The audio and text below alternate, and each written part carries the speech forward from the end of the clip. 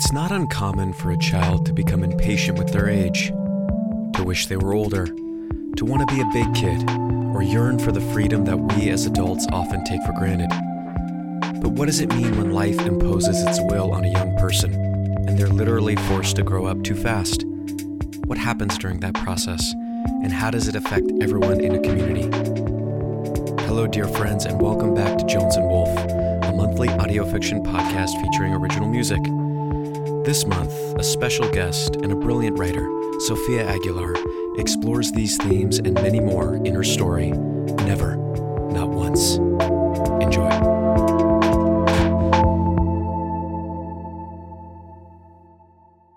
I wouldn't say Mateo and I were friends. We had grown up together, but so had everyone else in this town. Before everything went down at the end of summer with the cops, the flashing lights of red and blue, before my neighbors swapped gossip about the Gonzalez family over crates of cilantro and onions in the supermarket, Mateo was just another kid. We even played on the same Little League team a few years back, before being in middle school made it uncool. He never said much then, or now, only raising his hand in class to ask for a bathroom pass and returning hellos with a nod and a small, uncertain smile. Everyone said he got it from his abuela, a quiet and unassuming old lady who worked at the library across the street from my house. His brother Antonio was the same, though he was older than Mateo by 4 years, and it showed. Or, I guess, it used to. At the funeral, that's what everyone noticed the most. Not the waxiness of Antonio's skin, but the wrinkles in his forehead and around his mouth and his eyes, even though he still had a year left before he graduated high school. I think people were almost glad his abuela had demanded an open casket so they could have something to gossip about over dinner. It was that kind of town, where things didn't really happen, but when they did, the newness of it stayed in the air for years. Afterward, at Mateo's house, kids played outside on the lawn, and adults spoke to each other in low, careful voices and sipped from plastic cups without spilling anything to the floor. "When are we leaving?" I whispered to my mom for the 1,000th time as I pulled on the elbow of her dress. She was talking to someone, but I didn't care. She smiled through gritted teeth, didn't bother to look at me. "When I say so, go talk to your father." I was so bored I wanted to kick a wall. I was too old to play outside, but too young to be interested in anything the adults were talking about. I wished, suddenly, that I could just grow up a little faster already. I turned and saw Mateo sitting alone on the couch near the window. With no one else to talk to, I sank into the cushions next to him and watched him kick his sneakers back and forth against the couch. "Hey." When he nodded, his dark hair caught the light, revealing flecks of gray near his ears that looked too big for his head, as though he had yet to grow into them. "You okay?" He hesitated for a moment, then nodded again. I pointed towards his arm. "What's that?" Mateo had been fiddling with the cuffs of his jacket for the past minute, which I was surprised he was still wearing considering the fact that his abuela never turned the AC on. The moment before, Mateo had pulled his sleeve back far enough to reveal a large red mark on his wrist, as if someone had slapped him. He flinched and pulled his sleeve over his hand. "Nothing," he said. I shrugged. Already out of things to say, I looked around as though another question would come to me, when Mateo's abuela marched up in her ratty old chanclas instead of the tiny black heels she'd been wearing at the church. "Mateo, kitchen, now," she whispered, so that no one but me could hear. She smiled at me, the way she did every time she saw me stumble up the steps of the only library in town where she worked. A small smile, but warm. "Hola, señora." "Lo siento, mijo." She turned to Mateo again, and her smile faded into a frown as she grabbed his wrist. Ándale, Mateo. When they had gone, I peered behind me, huffing when I saw my mom still chatting animatedly while my dad loosened his tie and accepted another drink from the person next to him. Seeing all this, I decided to go find a bathroom to hide in until it was time to go. But as I passed the kitchen, I caught Mateo's abuela's voice, hard and unforgiving enough to make me pause. And another stain on one of my best dishes, she snapped, like a stick that had broken in half. What do I have to do to make you clean things properly? I'm sorry, abuela. I never heard him sound so afraid. It's just terrible, my mom said later, as she spooned rice and beans onto my plate for dinner that night. She clucked her tongue like a mother hen and continued. I heard his abuela didn't even recognize the body. Poor woman. My dad shook his head and picked at his plate. Ay, Dios mío, Olivia, can't we not tonight? We just left the boy's funeral after all. But didn't you hear what they're saying? Why he did it? Mom, I interrupted with my cheeks full of food. Can I leave? I need a drink, my dad grunted, and stood up to leave the table. My mom shook her head and continued eating as though I hadn't said anything. Mateo didn't come back to school for a week. When he eventually made another appearance, I noticed the gray in his hair was already spreading to the back of his head, like spilled water on a countertop. I leaned over to his desk. Did you dye your hair? My mom does the same thing. Did you have to sit under one of those helmets? No, I didn't. He stared at the floor. Didn't what? But he only shook his head. One morning as I was walking to school, I saw him at the coin laundromat shoving clothes into a couple of the washing machines. I frowned and made my way over. Hey, I said as I walked in. Mateo jumped and straightened when he saw me. Oh, hey. Wasn't he supposed to be in school? Wouldn't he get in trouble for skipping, I wondered? But when I asked him this, he only shook his head and went back to work, sorting clothes by colors, snapping machine doors closed, filling plastic drawers with detergent. It was only then that I noticed his hands, curved and gnarled, his nails thickening and yellowing. You okay? Fine, he said. Several days later, when I saw his veins popping out of his skin and his eyes bloodshot and rimmed with red, I decided to follow Mateo after school. I didn't know why, exactly. Just that something wasn't right. He didn't go straight home, but to the grocery store.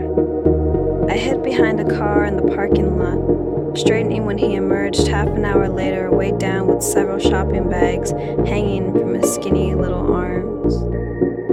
I felt like I was playing a game I would have played in elementary school, like I was a detective or a spy dressed only in black as I walked on the opposite side of the street from Mateo. I held my nose when I wanted to sneeze and only walked on my tiptoes so that he couldn't hear my footsteps. After he shuffled up the driveway, unlocked the door to his house and went inside, I crouched and ran to hide in his abuela's flower bushes growing under the window. Even through the glass, I could hear her voice. And where have you been? Suddenly, a loud slap. Her hand against a table, I guess. A pause. And Mateo's reply that pushed his words together so tightly I couldn't distinguish one from another. You're just like your brother. He was lazy and stupid too. Never came home on time, always talked back, never respected me. Me, the woman who raised and fed you both after your good-for-nothing parents dropped you on my doorstep and ran off to Mexico. Her voice lowered into a dangerous murmur. I won't have that in this house anymore.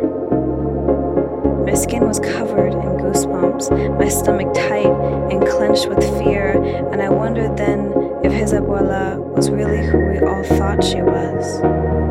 Now go start dinner. I'm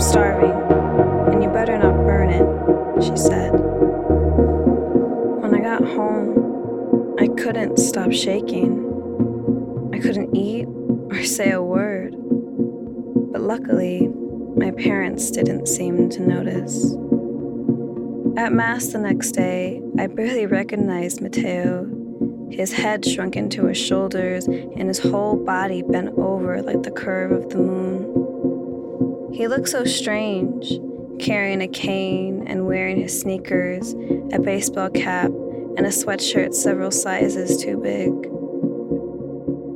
I couldn't pay attention to the priest or focus on the hymns, but instead hurried out of the church during prayer and emptied my lunch all over the front steps.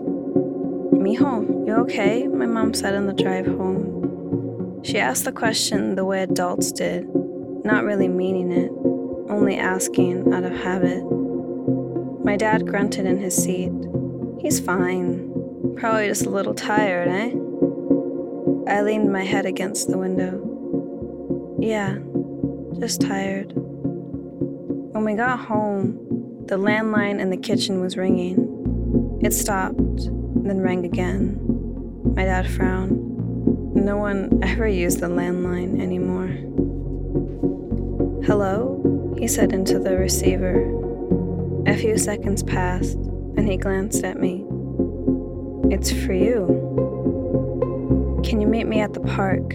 Mateo said, before I had even pressed the receiver fully against my ear.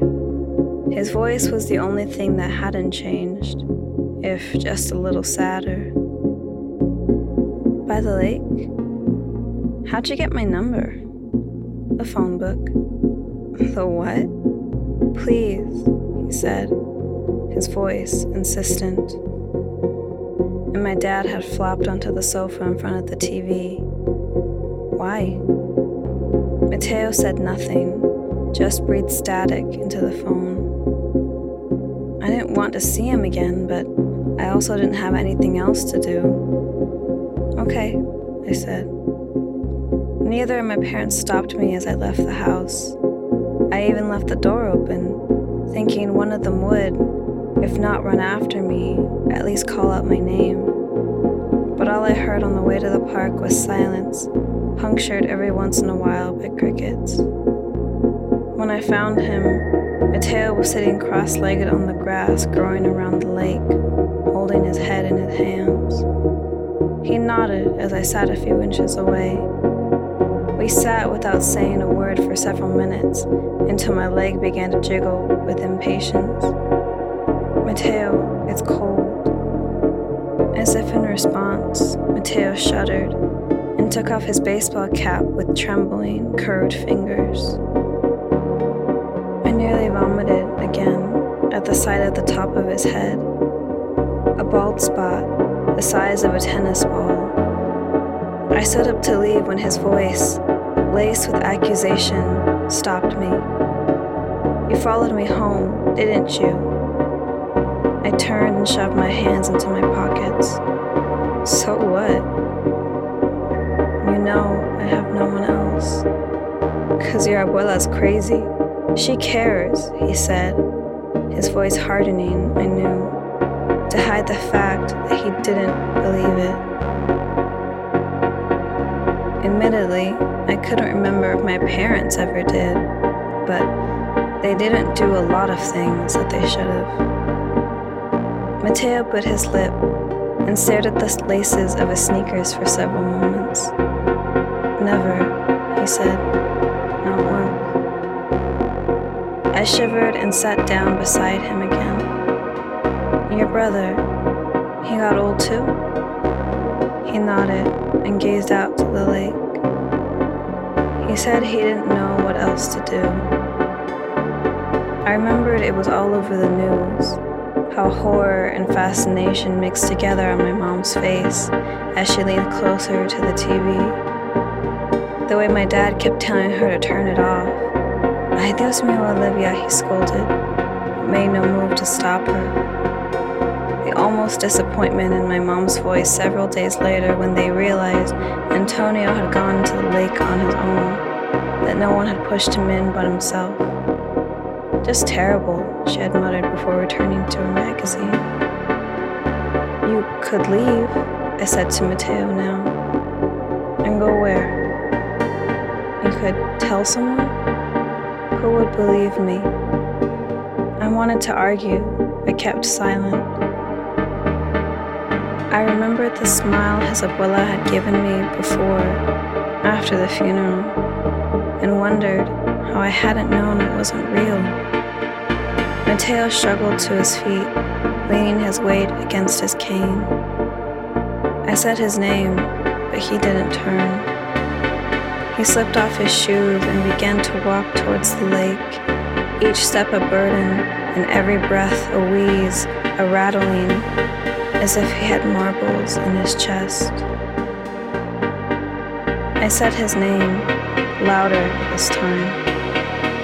I remembered my mom, the way she leaned forward with a secret in her eyes. But didn't you hear what they're saying? Why he did it? I jumped to my feet and grabbed Mateo's arm before his bare, gnarled feet could touch the water. I couldn't read his face as he turned to stare at me. Gratitude, maybe, but regret and anger and resentment too, for not pushing him in or pulling him back. Maybe I was too young to understand it then, how terrible and strange it all really was. Do you miss him? For the first time, Mateo seemed to smile.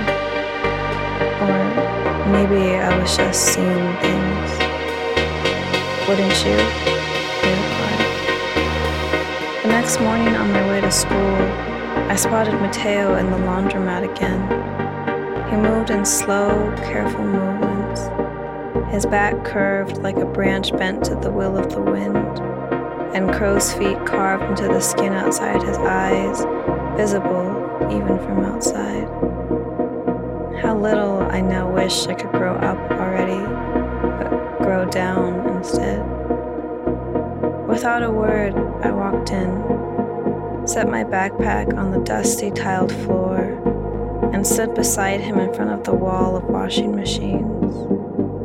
We didn't speak as we sorted clothes into piles by color, filled plastic drawers with detergent, inserted quarters like we were playing an arcade game, sat in hardback chairs with nothing else to do but watch the clothes swirl round and round and round.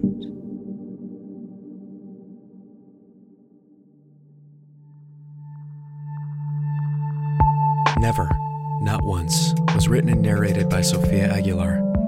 The music was done by Joel Wolf. A special thanks to Sofia for sharing her wonderful story with us.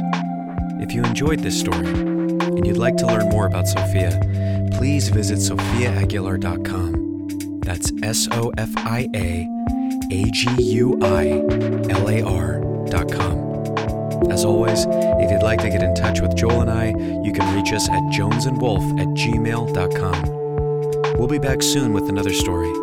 Until then, my friends, thanks for listening.